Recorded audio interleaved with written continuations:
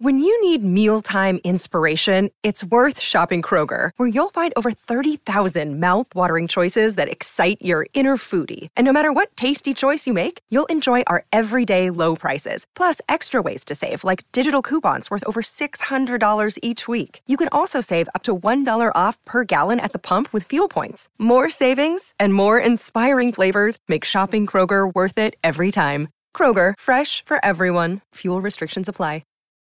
Look, Bumble knows you're exhausted by dating. All the, must not take yourself too seriously, and 6'1" since that matters, and what do I even say other than, hey?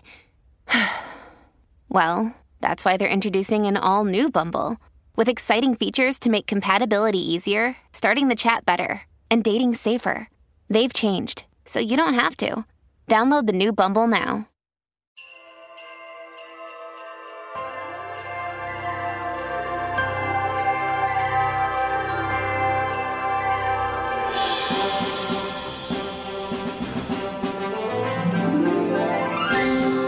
Ho, ho, ho, hello, and welcome back to Bah Humbug, the Christmas movies podcast that recommends at least 100 lights per foot of tree height, but only if they are cinema-sized floodlights. I'm your host, Helen O'Hara, and today I'm tackling one of the darkest, most twisted, and funniest Christmas films of the year. Yes, I'm going to be talking about Silent Night, which is not, as you might expect, a sweet little film about some people in a stable, but a pre-apocalyptic social satire from debutante writer-director Camille Griffin and producer Matthew Vaughn.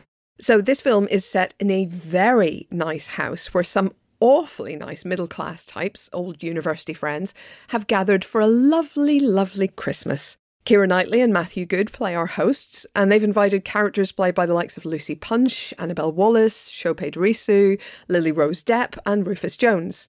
Knightley's Nell is keen to make everything perfect for Christmas, as so many people are. But there is a twist in this tale, because this entire gang are facing a world of environmental catastrophe and the imminent arrival of a face-melting cloud of pollution, like goo, basically. And this is their last hurrah before swallowing their government-provided suicide pills and bidding farewell to it all. Only young Art, who's played by Jojo Rabbit's Roman Griffin Davis, and who is also, by the way, the director's son, is willing to point out how completely mad this all is. But, you know, you can't let the mere end of the world get in the way of a good Christmas shindig. So I was delighted recently to speak to Camille Griffin about her film, to learn more about the challenges of getting it made, and why comedy was the only way to go. Here's Camille.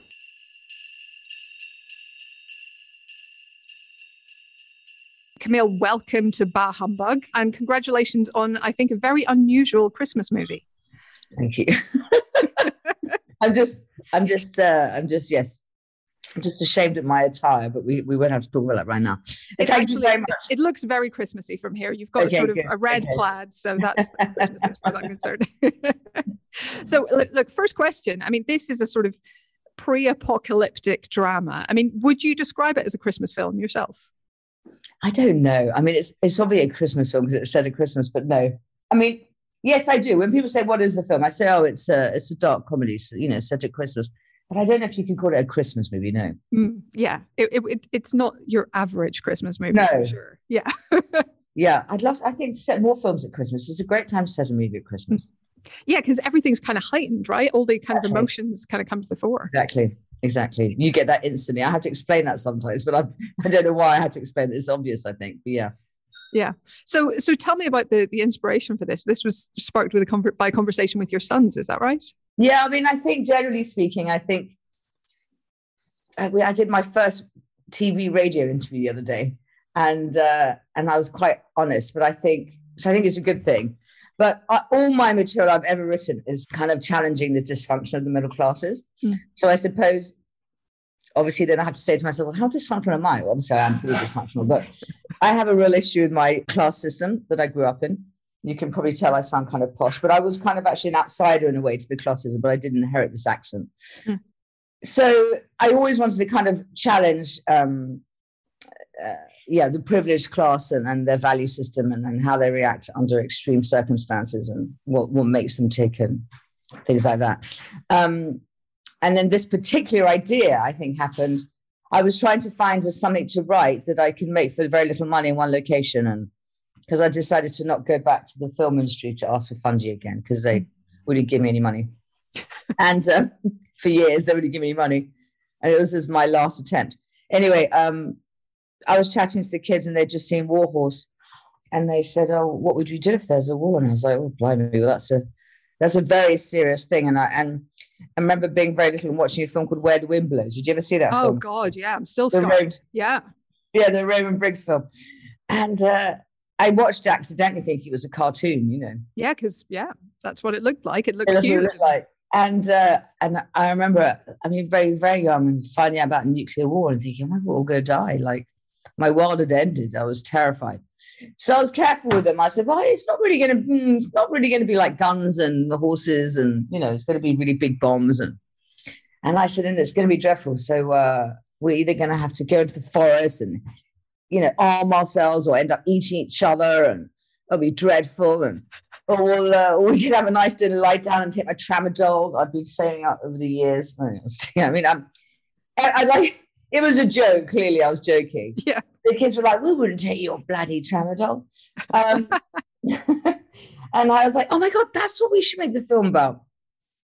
So, my head's full of dark, crazy ideas, but it wasn't supposed to be serious. It wasn't supposed to be. And this film wasn't supposed to land in a pandemic. I wrote this before we even knew of a pandemic. In fact, originally I wrote it was a virus, and then my then agent said, oh, that doesn't make sense. So we changed it to environmental. Yeah. It's amazing timing, because it feels very of the moment in a very strange way. You know, just these people in their little bubble, like all of us have been over the past year or so, and sort of facing some big crisis. It feels all too relatable. Yeah, I know. I'm sad. That makes me a bit. Obviously, I'm sad.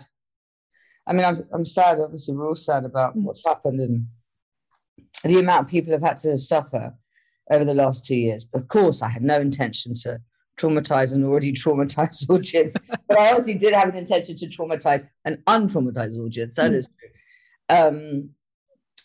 But I think it's still helpful. I think it's helpful to have these conversations. That's important for me, I think. Yeah, absolutely. And just in terms of having these conversations, casting your own kids in this, I think is one way to kind of control that a little bit, I guess, because you're having incredibly difficult conversations with any young actor you put in this film. And maybe that way you have a little bit more support network for them, I guess. I know. Yes, you're right. All kids obviously have a chaperone and stuff on set, but even so. Yeah, you automatically understand that. I think you automatically go, okay, well, it's not just a form of nepotism. First off, I cast them because, like I said, I thought I was going to make this film for no money. And I was like, okay, what do I have around me? So I thought, you have the star of Jojo Rabbit in the house. Yeah, come on. That was useful. And then, but he hadn't always been the star of Jojo Rabbit. He spent 2 years trying to become an actor. Not because we wanted him to. He kind of nagged us to. But anyway, that's a whole other story. But that was useful. And then we met kids for Kitty. And the twins had to audition. In fact, they all did a little audition around the kitchen table. But we met girls and met some really sweet, wonderful, delightful kids. But I thought to myself, I can't bring them on set. It's going to be chaos. We've got like 10 actors and a crew and busy schedule. I said, that character Kitty gets treated like shit. It's like, we can't subject a child. So actually, Davida is Thomas and Mackenzie's little sister. I didn't know if you knew that. Yeah. And they become friends, and Jojo. It just made sense. And her family were close. We were all close, and her parents came to set every day. I just knew there had to be a certain level of safety within this chaotic and potentially traumatizing environment. I said to Roman in the car, I was like, are you remotely traumatized from Silent Night? He went, ridiculous. He was like, what are you talking about? We had a laugh. It's awful, but we had a lot of fun making the film. That's something I hear from people a lot, that, dramas tend to be more fun to make than comedies. Comedies are very serious business a lot of the time, and whereas dramas seem to just, everyone needs that release. Yeah, I don't know why any set needs to be unpleasant. I think it's such a privilege making a film. It's so fun. And because I've been a member of the camera department for years, I knew very early on when I started working the film show, I thought, don't waste people's time. These people just want to get home and see their families or not, or watch EastEnders or do their washing, or don't be a director that doesn't know what they want or just waste people's time. I don't know why any set should be unpleasant. But we did have a good time, yeah. Obviously, then the pandemic kicked in. It wasn't as less fun. Well, saying we were laughing our way through the pandemic. That doesn't sound right, but do you know what I mean? Yeah.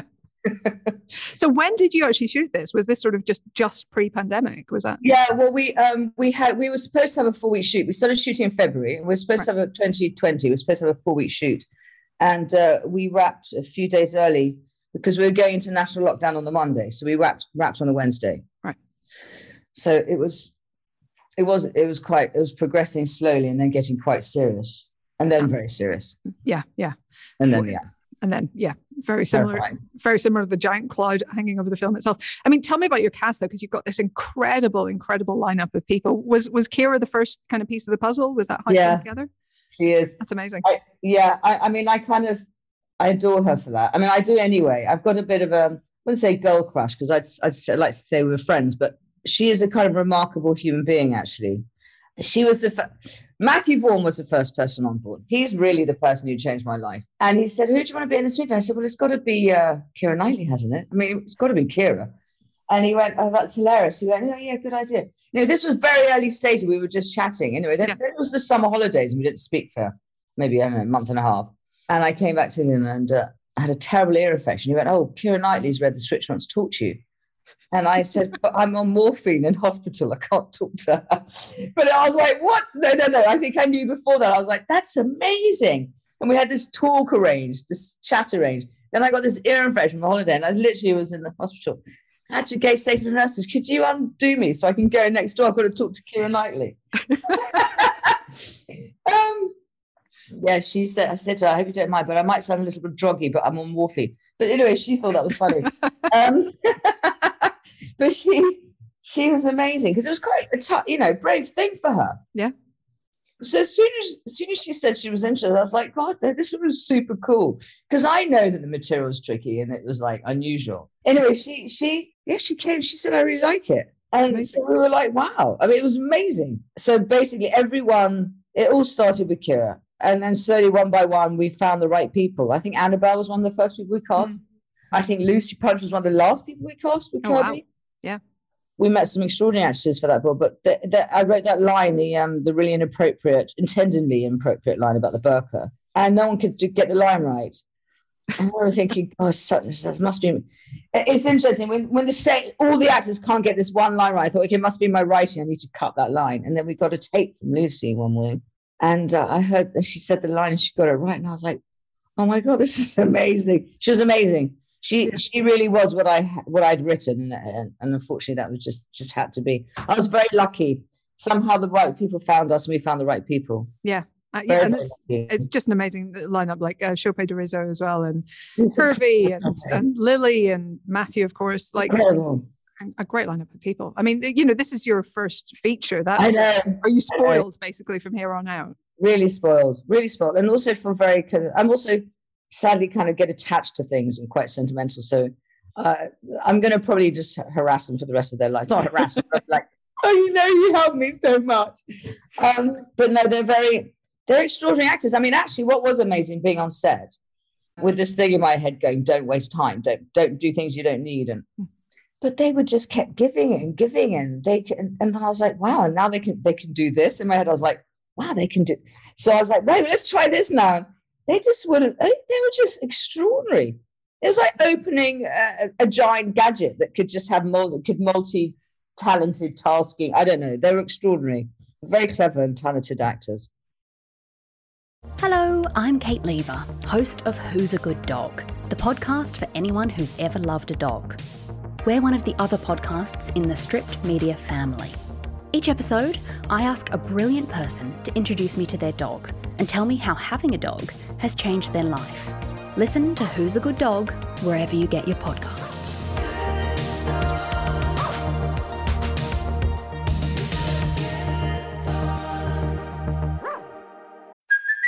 Hey, it's Kaylee Cuoco for Priceline. Ready to go to your happy place for a happy price? Well, why didn't you say so? Just download the Priceline app right now and save up to 60% on hotels. So whether it's Cousin Kevin's Kazoo Concert in Kansas City, go Kevin, or Becky's Bachelorette Bash in Bermuda, you never have to miss a trip ever again. So download the Priceline app today. Your savings are waiting. Go Go to your happy place for a happy price. Go to your happy price, Priceline. Another day is here, and you're ready for it. What to wear? Check. Breakfast, lunch, and dinner? Check. Planning for what's next and how to save for it? That's where Bank of America can help. For your financial to-dos, Bank of America has experts ready to help get you closer to your goals. Get started at one of our local financial centers or 24/7 in our mobile banking app. Find a location near you at bankofamerica.com/talktous. What would you like the power to do? Mobile banking requires downloading the app and is only available for select devices. Message and data rates may apply. Bank of America N.A., member FDIC. I wanted to ask you as well about like choosing particularly to set it at Christmas, because I think it works brilliantly because you have already this pressure that a lot of people feel to make Christmas perfect. And you have that turned up to the absolute maximum because it's the last Christmas, it's the only Christmas. And just the insane kind of fizzing tension of that in the background, particularly for Keira Knightley's Nell, I just thought that was a brilliant way to do it. Was that one of the big reasons for setting it when you did? Well, I think, Helen, I'm just going to say, I think we're very like-minded, because you're the only person actually I've spoken to, quite a few people recently, who understands that we're all dialed up at Christmas, that we're supposed to be our best selves are. At Christmas is the time where we go into our deepest form of sentimentality, and like, who's that person I haven't called and who haven't I spoken to? So yeah, I think really I wanted to parody the middle class, the middle upper classes. And then unconsciously, as I started writing, I realized I was parodying the working title genre. And then Keira lent us from that working title genre perfectly. And then it all made sense. So it wasn't, I didn't sit down and take all the bits of the puzzle and go, I have to do this, and this. But it just all seemed to make sense. And poor girl, poor character, Nell's got to keep it all together. Yeah. She's the perfect kind of version of neutral. Like, it's amazing because when I see the film, I think she has so much love for her characters. She's more able to love. She's like the perfect grandmother. Grandparents love their grandkids, but they're terrible. They were terrible parents, right? She's she's the perfect friend, but she struggles harder with the kids. Even though she's a wonderful mother, she's good. She's got both good and bad and dysfunction, and so I think that's interesting. Absolutely. And I love the different reactions across the whole spectrum. You've got the sort of, let's not talk about it, thank you, stop talking from Matthew Good, that kind of desperation to not let anything get too deep or too difficult. Yes. I've had that my whole life. I've been told to shut up my whole life. So I don't know how you feel, but that's a theme of my life. Oh God, here she goes. Oh God. And what about getting that tone right in the film? Because it is really funny, but it's also really dark at times. Is that something that took a lot of drafts? Like, how long have you had this sort of bubbling away? No, it didn't take long. There were lots of things that were hard, but I wouldn't say. I mean, obviously, it's hard in the edit because you don't always have control of your film, And obviously, I was working with some really established filmmakers, Matthew and Trudy, and our editors. So you can't always control what you believe in. And as a first-time filmmaker, I don't have the status to go, I know that's going to work. But I didn't have any issue with the tone. Because I think, what was interesting is that, like I said, Roman had been in Jojo Rabbit. And I remember sitting on Taika's set and thinking, oh my God, wow, I've got it. I get it. He uses comedy.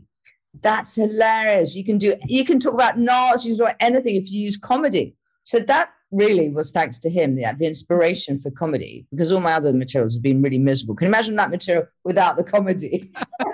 Which is probably why my films weren't getting made. No, I haven't killed any kids before then. But oh dear. Anyway, you can see I'm laughing at that. That is my tone. So anyway, I think I came home and started writing. It was quite a quick thing to write. But the tone I didn't find difficult because I think life is so ludicrous, and we all are exceptionally brilliant and also exceptionally selfish. We all can be, I was reading again today about people in Europe's got the highest rate of COVID at the moment. And it's so sad. And it's like, what are people? Ugh. Anyway, for me, life, you have to find the comedy and the hope and the darkness. Otherwise, we've all had it, right? Yeah, absolutely. I mean, people laugh at funerals, right? People laugh at funerals. So, it kind of seems Correct.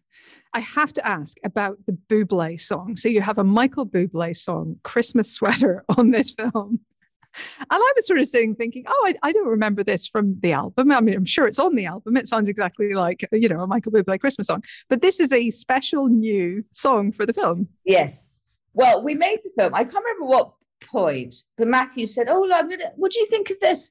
And he sent me over this song that he was tinkling on the piano. And because Matthew's he's got multi-talents. And I went, as you do, politely, you go, yeah, it's great. Thinking, what is this ghastly crap I'm listening to? And then I thought, it's got charm. It's got charm. It's got a, anyway, I didn't think anything of it. And then a few months later, hey, listen to this, Cammy. I was like, is that Gary Barlow singing your song? He went, yeah. I went, oh, okay. He said, I think we should put it in the movie. And I was like, and I was like, oh, okay, yeah, sure, interesting. He went, who do you want to sing? I said, well, it's got to be, Michael Bublé. He's Mr. Christmas, right? So Matthew wrote this song with Gary Barlow, Lorne, the composer. Lorne kept that very quiet, didn't admit to that till later in the story, in our journey. They brought Bublé on. Jane Goldman wrote the lyrics, and they generously gave us the song to put in our movie. What can I say? I'm being very cheeky now. No, he did give us the song. With that opening scene where they're all driving, that was a pickup later. Wow, okay. And then I said, if we're gonna have this song in the film, you're gonna have to please at least let me take the piss out of it, please. Mm-hmm. Yeah. Which thankfully he did, because if he hadn't, that would have been worse, right? Oh yeah, I think it works brilliantly. As a counterpoint to everything else that's going on. We're all going to be singing that, though, soon. When you're least expecting, I'm singing that Christmas song because I do. It's in my head now. It's actually very clever, yeah. He will never forgive me for what I've just said. No, but it does work, but it's a complete counterpoint. Yeah. So look, there's a couple of questions I ask everybody on this podcast, because obviously it is about Christmas movies. So what are your favorites? Is there something that you watch every year, or do you avoid Christmas movies like the plague? Yeah. I love Christmas. I still haven't seen Elf. I haven't seen Elf. Apparently that's one of the best Christmas films ever made. It's wonderful. Yeah. You've got to see it. I mean, I loved when I was a kid. Well, when I was a kid, when the kids were younger, I loved Home Alone. But of course, It's a Wonderful Life is amazing. But I did show them Die Hard last year because I think that's incredible. And I love Gremlins. I mean, I do love Gremlins. Yeah. I do love Gremlins. Gremlins is a good reference, I think, because there's the Gremlin in the blender and then it's Christmas.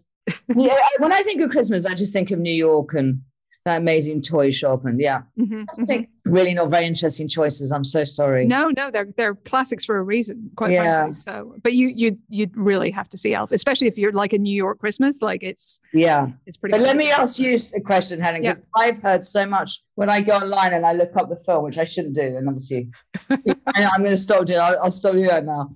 Silent Night, Deadly Night is a film that people have talked about, this cult classic. Have you seen it? It looks terrifying. I saw it years ago and I haven't gone back to it, I'll be honest. It's scary, as I remember. It was scary. But people are obsessed with it. They're still watching it now. They're obsessed with it. I'm doing a spoiler, another episode of this podcast is going to be about a horror movie that's out this year called The Advent Calendar, where apparently something bad happens every day. So I've got a horror expert lined up to talk about that. That's hilarious. That sounds hilarious. But there is a tradition of Christmas horror movies. So you kind of fit into that, I think, to an extent. Yeah, I've got to the age of 47 and never knew that this was a thing, What's wrong with me? Yeah, Gremlins is your kind of entry into that world. Yeah, and then it goes Silent Night, Deadly Night. Yeah, Silent Night, Deadly Night. You should also check out Rare Exports, which is, I think, Finnish film where Santa is the monster, basically. Oh, amazing! Well, that makes sense. He's scary. Yeah, fantastic. Okay, did you? Was that your last question? I can't remember. No, I've got one more, which is simply this: Christmas traditions in your house. Do you have anything in particular that you do that other people don't? We do have a tradition, but that's probably because I was brought up Catholic. My mother's French. See, my mother was French. She was French. She's still French. What am I talking about? As a child, we would be allowed to. We'd celebrate Christmas on Christmas Eve. So you have your Christmas dinner on Christmas Eve. Sorry, it's nothing different that we do in our house, but I suppose it's different from the British. Yeah. We'd go, and if we went to church at midnight, if we went to midnight mass, we could have our presents afterwards. So I tried to introduce that into my family growing up, but Ben was like, nah, we're not doing that. We're not going to church on Christmas Eve, sorry. But there is something I quite like about that. Yeah. But no. Middle of the night kind of presents. I'm sorry to disappoint you, no. No, that's fine. We fight over the tree. I don't know if that's unusual. I don't think. What, in terms of when to put it up? No, how to put it up. Who gets to deck? I give the kids this side of the tree each. Right, okay. Because there's 3 of them, as you realise. Otherwise, it's hell. It's chaos. So what, they've got a quadrant each that they're exactly. Develop. Yeah, and I give them each the same one. I go, you go do your side now, and then they all fight. Yes, that's amazing. Honestly, I think that might be a very good coping mechanism for a lot of families out there listening. So I think that's probably a good thing. But listen, thanks so much for joining us, and nice congratulations on the film. It is not what I expected, but I was just amazed by it. I was really, really impressed. So I'm very grateful. Thank you so much. I will be recommending it with caveats that it's not the cheeriest of Christmas films. No, not the cheeriest of Christmas films. Yes, exactly. Thanks for supporting the film.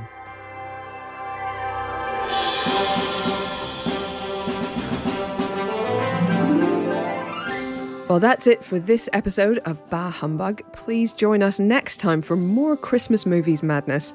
In the meantime, I've been your host, Helen O'Hara. This podcast is edited by Ben Williams and produced by Kobe Omanaka for Stripped Media. And if you've enjoyed the pod, please do rate us with 5 shiny Christmas stars wherever you listen to your podcasts. But whatever you do, happy holidays!